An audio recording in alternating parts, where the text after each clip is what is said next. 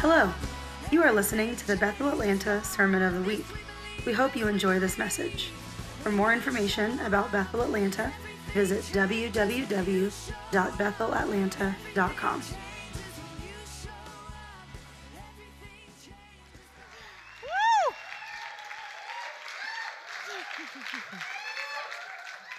You guys, I think this is going to go down in history as my best sermon ever because I'm speaking to intoxicated people.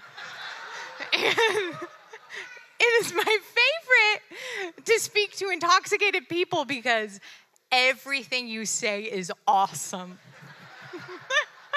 I'm like, I had lunch today.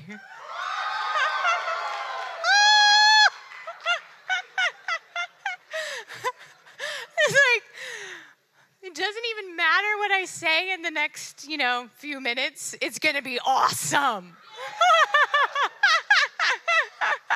Because you are intoxicated in the wild wonder of the goodness of Jesus, right? So good. I just felt just that water level rising. And I just felt like the Holy Spirit was just saying, I am pouring out a fresh baptism that's going to drown away our codependency. It's gonna drown away our addiction. It's gonna drown away our insecurity. It's gonna drown away our fear. And when we start to feel a little bit suffocated, it's only because those things were meant to die. Because what we're gonna discover is that we were actually created to live and breathe and have our being under the constant flow of the manifested presence of Jesus. And none of that stuff can live under there. So we're gonna discover we were born to swim. What are you doing today? I'm just swimming. I'm just swimming around. What are you doing today? I'm just swimming too. We're all just swimming. I just have a word on my heart today about faith, and we'll see if I can say it. It was in Luke 17. We're going to talk about the 10 lepers today. You remember those guys? All right, we're going to start in verse 11. It goes like this. Jesus traveled on towards Jerusalem and passed through the border region between Samaria and Galilee. And he entered one village. 10 men approached him, but they kept their distance, for they were lepers. They shouted to him, "Mighty Lord, our wonderful master, won't you have mercy on us and heal us?" When Jesus stopped to look at them, he spoke these words, "Go to be examined by the Jewish priest." They set off, and they were healed while walking along the way. And I've just been meditating on this story and just just how profound it is that there's these 10 guys who, they couldn't live or do life in a city. They were outcasts. They weren't legally allowed as lepers to be in a community, but they were allowed to live together.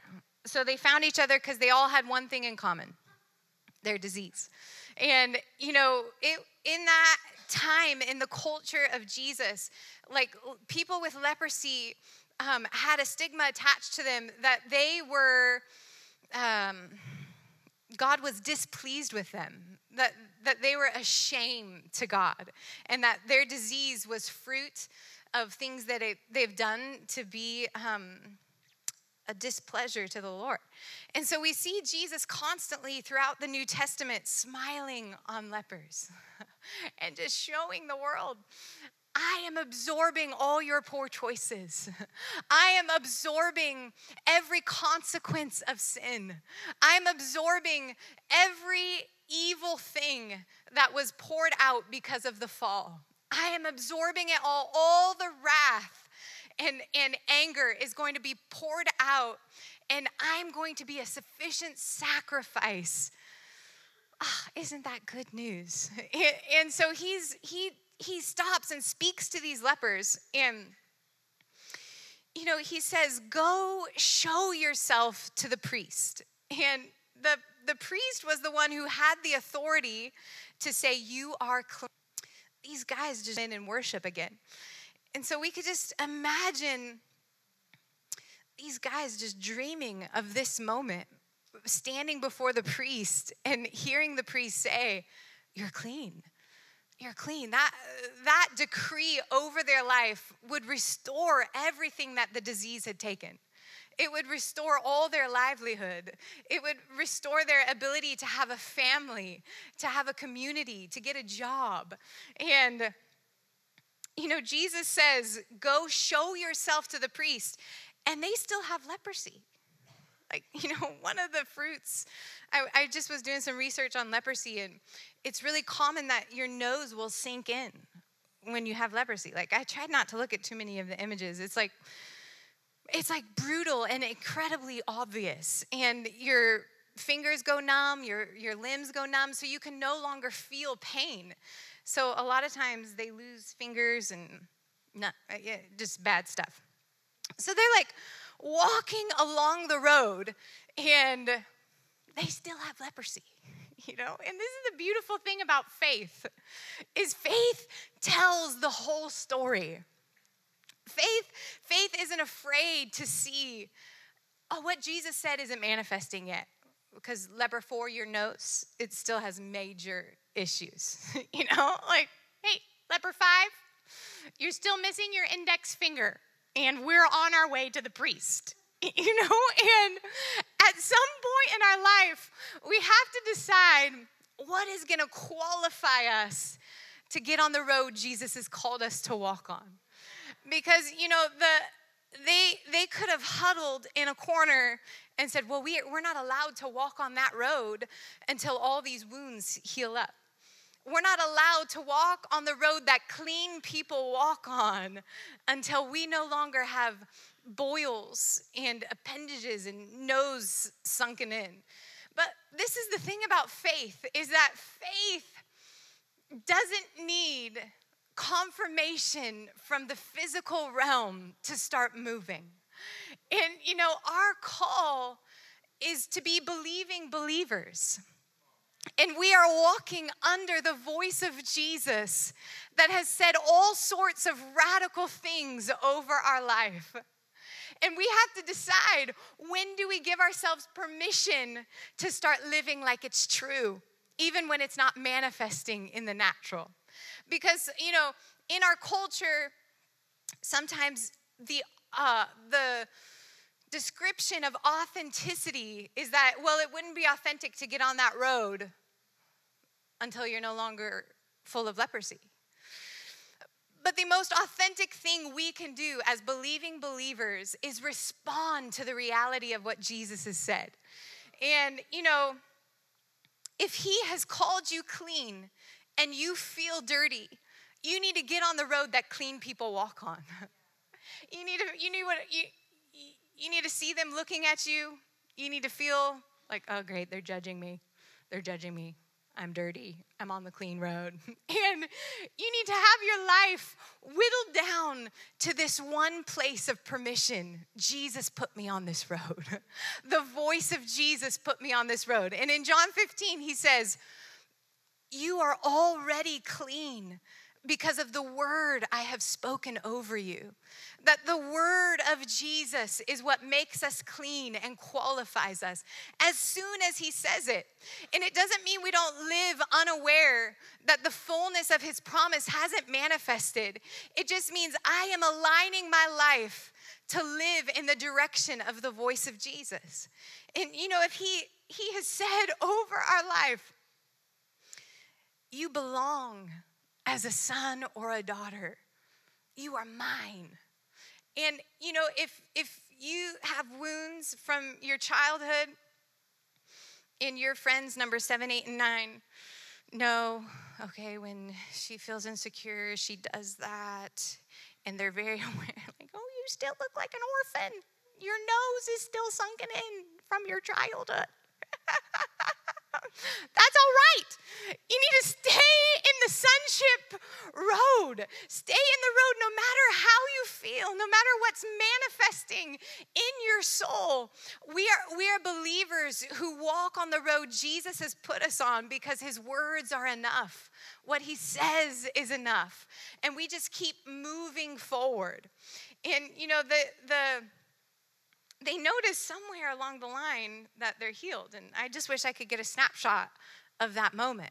Like, whoa, we're healed. Like, incredibly miraculous. And it says, one of them, a foreigner from Samaria, when he discovered that he was completely healed, turned back to find Jesus, shouting out joyous praises and glorifying God. And when he found Jesus, he fell down at his feet and thanked him over and over, saying to him, "You are the Messiah." This man was a Samaritan. "So where are the other 9?" Jesus asked. "Weren't there 10 who were healed? They all refused to return to give thanks and give glory to God, except you, a foreigner from Samaria?" Then Jesus said to the healed man lying at his feet, "Arise and go. It was your faith that brought you salvation and healing." And, it's so interesting because, they were all responding to what Jesus had said.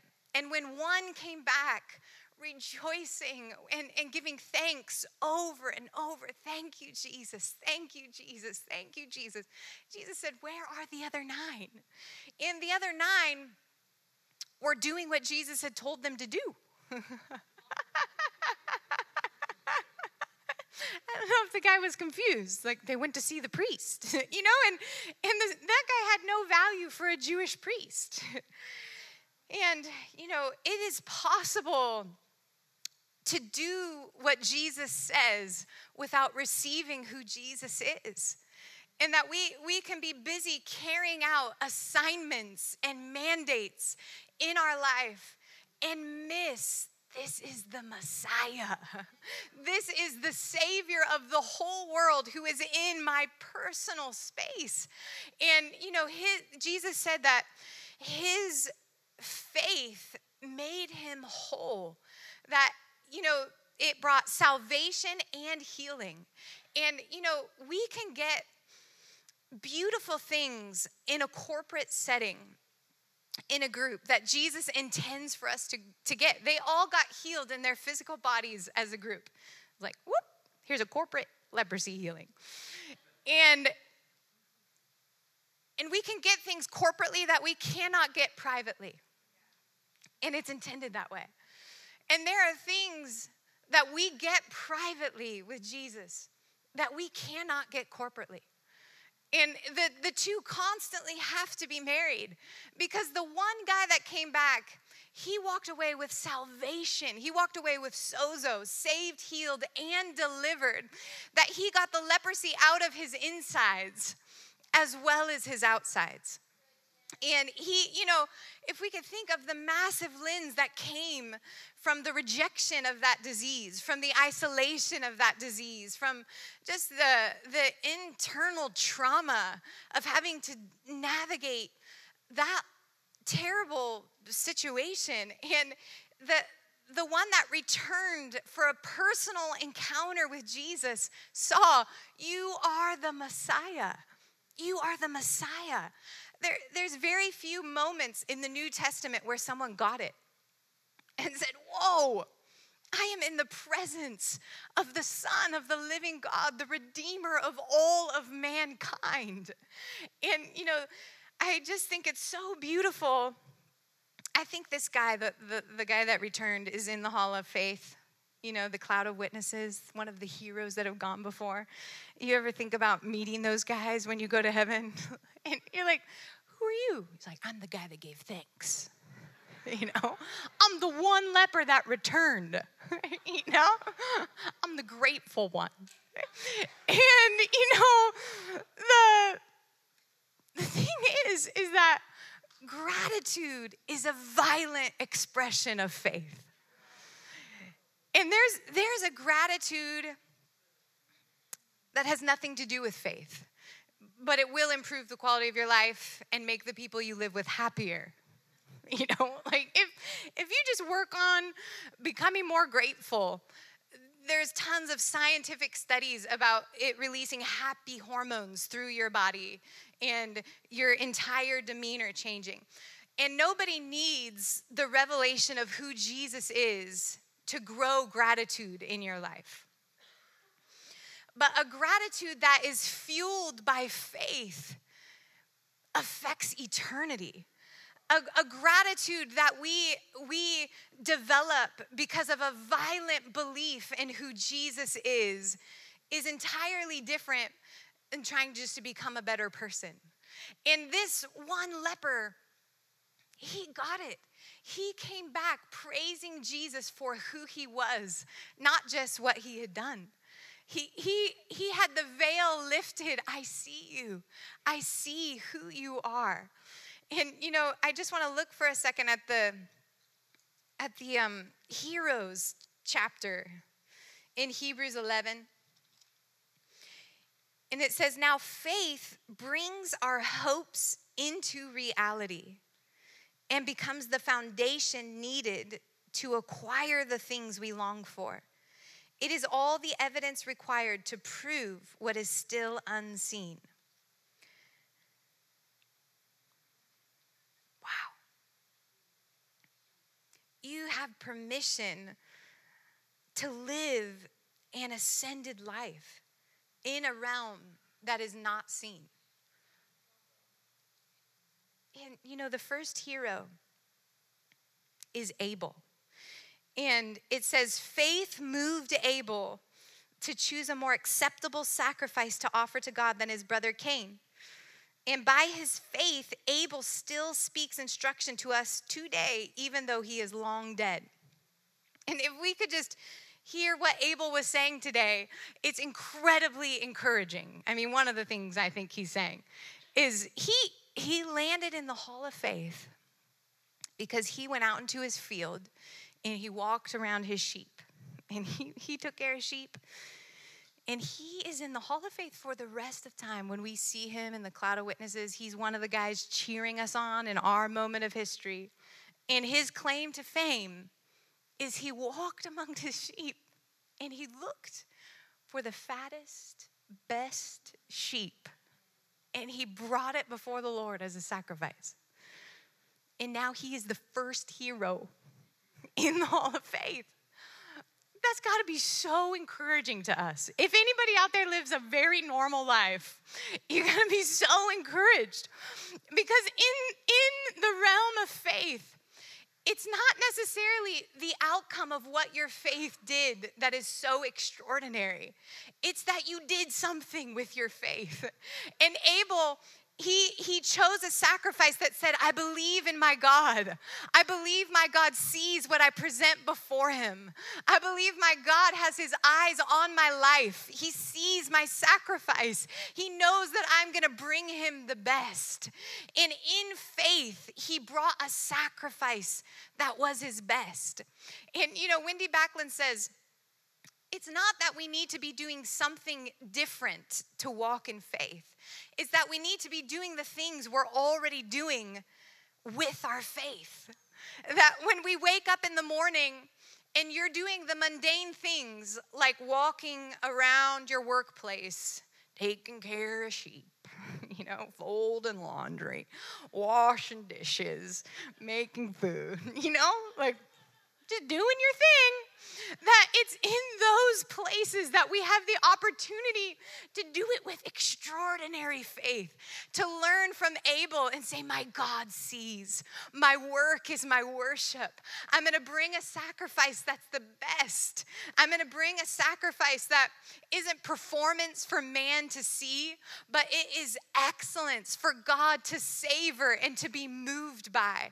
And we wake up every morning in and out saying, God, this is for you. This is all for you. Even what Blake was saying in transition, so beautiful that every area of our life could be exuding this much life and faith and the renown of his name.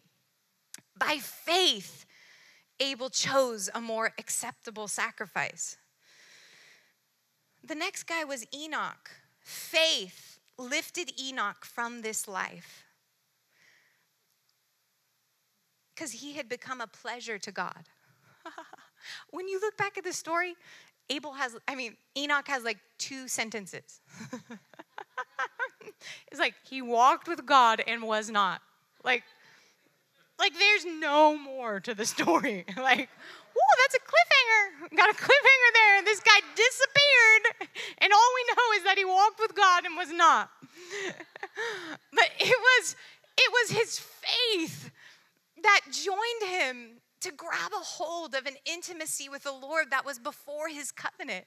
It was before his time that he could become a pleasure, one who walked with God in the cool of the day, who was pleasing in his sight before the sacrifice of Jesus. And that we wouldn't take for granted the simplicity of what makes the Lord smile. The simplicity in your life. Faith says he's easy to please. Listen to this guy, Noah. He built the arky. They came in 2 by 2, twosies. Faith opened up Noah's heart to receive instruction about the ark. And this guy is a hero, okay? I read a commentary that said he was almost 500 years old when he started building the ark. This wasn't like a weekend DIY. It wasn't like, all right, I'm going to go build an ark over the weekend. It was very probable that it took around 70 years to build this ark. And no one had ever seen a raindrop. No one had ever seen a boat. And everyone was ridiculing him culturally. What he was giving his life to was ridiculous. Ridiculous. 70 years. Like, what was going on in the inside of Noah? That faith was so secure on his insides that his culture didn't move him. That the opinions of everyone ridiculing, that he didn't see one physical manifestation for 70 years. Like maybe just a tiny rainstorm would have, like the cloud in the sky. Hang on, brother, there's a cloud in the sky coming. No cloud in the sky for 70 years. And he kept building that thing. Building and building and building. That there was a patience connected to his faith. Incredible.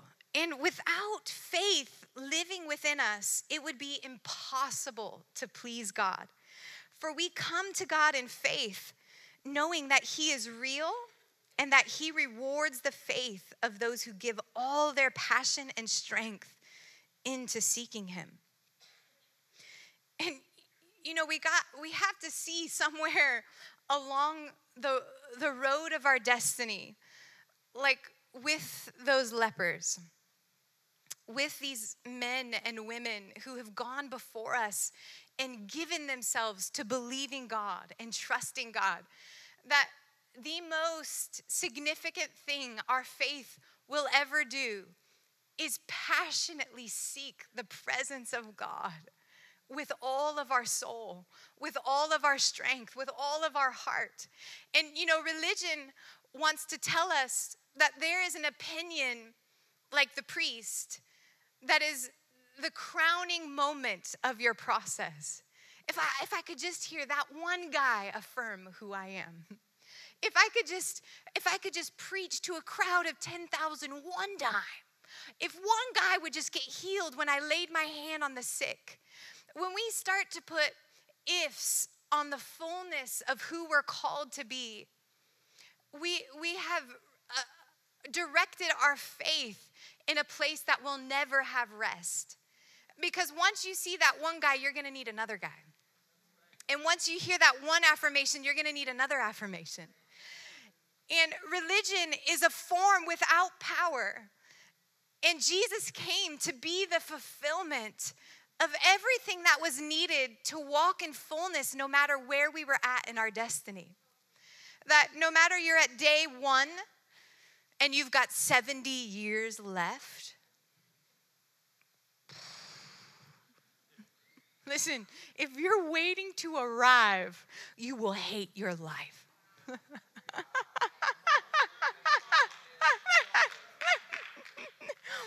you got 70 years of putting pieces of wood together for the first time. But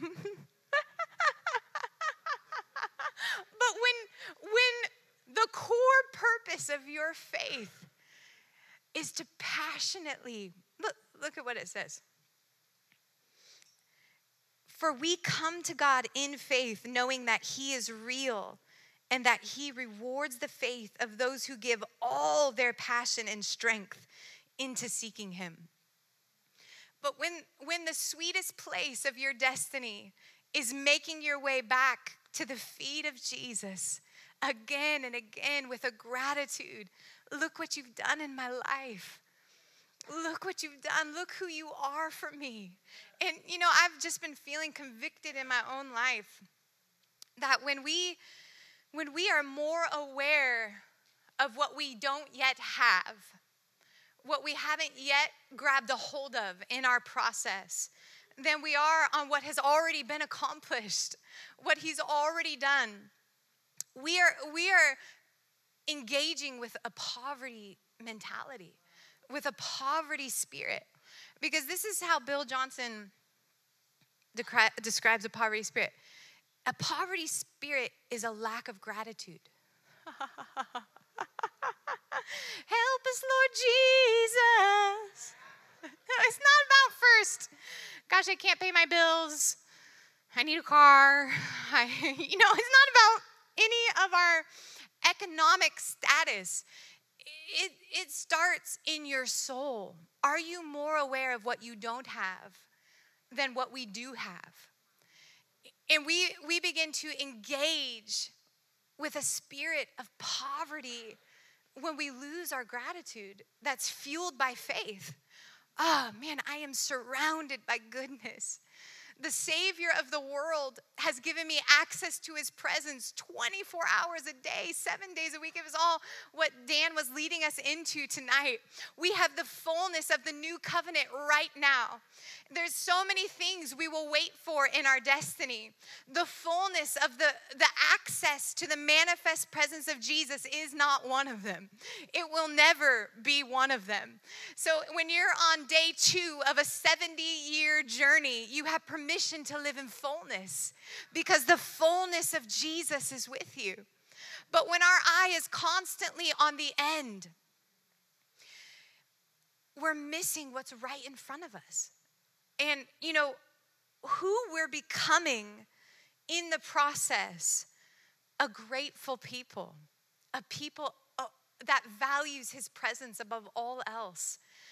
Thessalonians says it best, that we would rejoice always, pray without ceasing, and give thanks in all things, for this is the will of God for your life.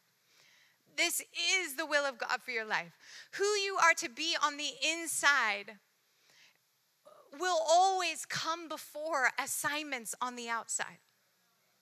So that when you are walking in the fullness of the good works that have been created for you in Christ Jesus, that you don't end up being one of the 9 who forget to come back and say thank you, who miss who Jesus wanted to be for them in the process, in the journey, the salvation on the inside. And, sometimes when we think about faith, we're dealing with anxiety or we're dealing with stress or worry. I still find that on my road sometimes,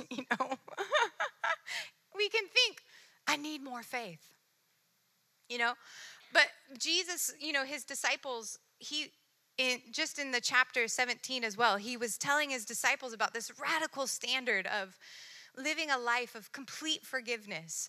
And they're like, increase our measure of faith. And Jesus said, if you realized that even just a grain as small as a mustard seed you could actually say to a mountain, get up and go into the sea, and it would respond. So it's not about we need more faith. It's about I'm gonna use the faith that I have. And you didn't do something to get that faith. In Hebrews 12, it says, we look away from the natural realm and we fasten our gaze onto Jesus, who birthed faith within us and who leads us forward into faith's perfection. So the faith that's alive on your insides was a gift that Jesus birthed on the inside of you. And it becomes a matter of stewardship, a matter of awareness, a matter of gratitude. You gave this to me. I have faith. I have enough faith to navigate this life towards connection with you, no matter what distraction is thrown my way, no matter what trauma is thrown my way, that I have a gift of faith on the inside of me that came from Jesus. And, when my girls will bring me sweet little gifts, especially when they were little, and it was something I bought them. Like they'll wrap up a teddy bear. I got this for you, Mom. And I unwrap them like, oh, I bought you that for your birthday last year. And everything you own, I gave you. And this is the way of the Father. He only comes looking for what he already knows we have. And it says that Jesus says, when I return, will I find faith on the earth? And that verse burns in my spirit. Find what you're looking for in a generation. Find what you're looking for, that you gave it to us already. So when you walk through this generation, when you walk through this family lineage, find a people that are believing in you. Find a people that are trusting in you. One of my favorite quotes is, bold faith rests on the shoulders of quiet surrender. And we gotta fill in our story in this hero chapter. We gotta fill in, who do you want to be in the whole of your life in this season? When you look back 6 months from now, what do you want to write in your story? What do you want to be able to say you did in your current circumstance, with everything you feel the Lord saying, with the pressure, with whatever is being stirred up in your current life? What do you want to be able to look back and say over this season? And, I've just been developing, I want him to look back on every season I'm navigating through. And I want heaven leaning over saying, she surrendered. She didn't understand. By faith, she surrendered. She was navigating a fence, and by faith, she surrendered. She didn't feel a thing when everyone else in the room was flopping like a fish. And by faith, she surrendered. She felt lack in her finances. And by faith, she surrendered. She saw the blind see, the deaf hear, the dead raised. And by faith, she surrendered. She saw nations coming to lay their crowns at my feet, and by faith she surrendered. By faith she kept yielding over and over and over and over. And let's be the generation who gets it. What is the size of obstacle that's going to interrupt our surrender?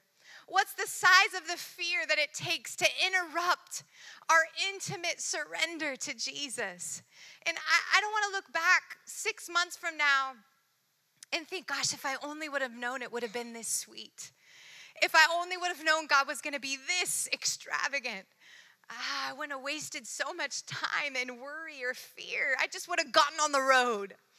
And let's just make a decision now at this point in our story. Before the story was told, before it all panned out, by faith, he surrendered. By faith, he trusted in the goodness of his God.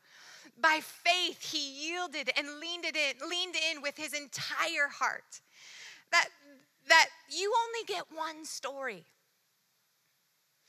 We need to fall in love with your unfolding story, every single part of it. This is the only story you will ever have the leading role. You don't get to show up in Noah's story. You don't get to show up in Abraham's. Unpack a tent. Unpack a tent. No, you don't get to be written into any of these stories. You get your own story.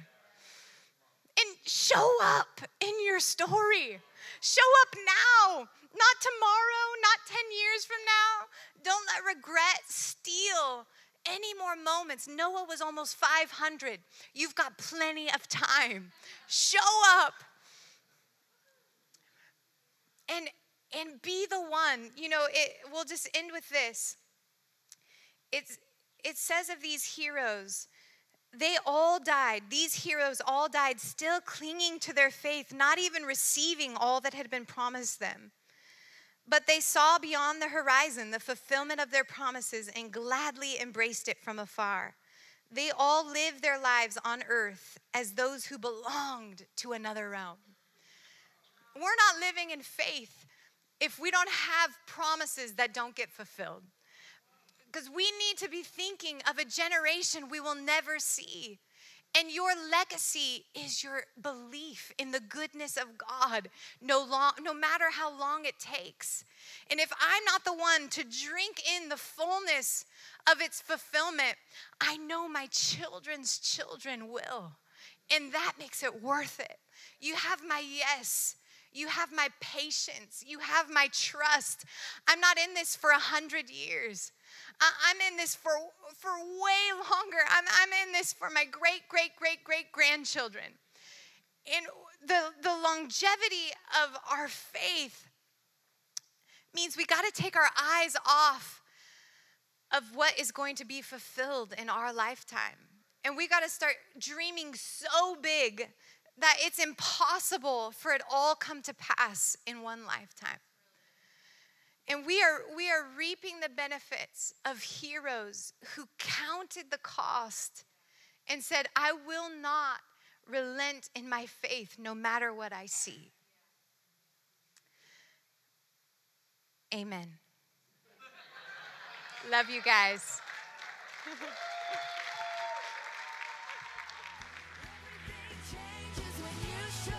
Thank you for listening to the Sermon of the Week.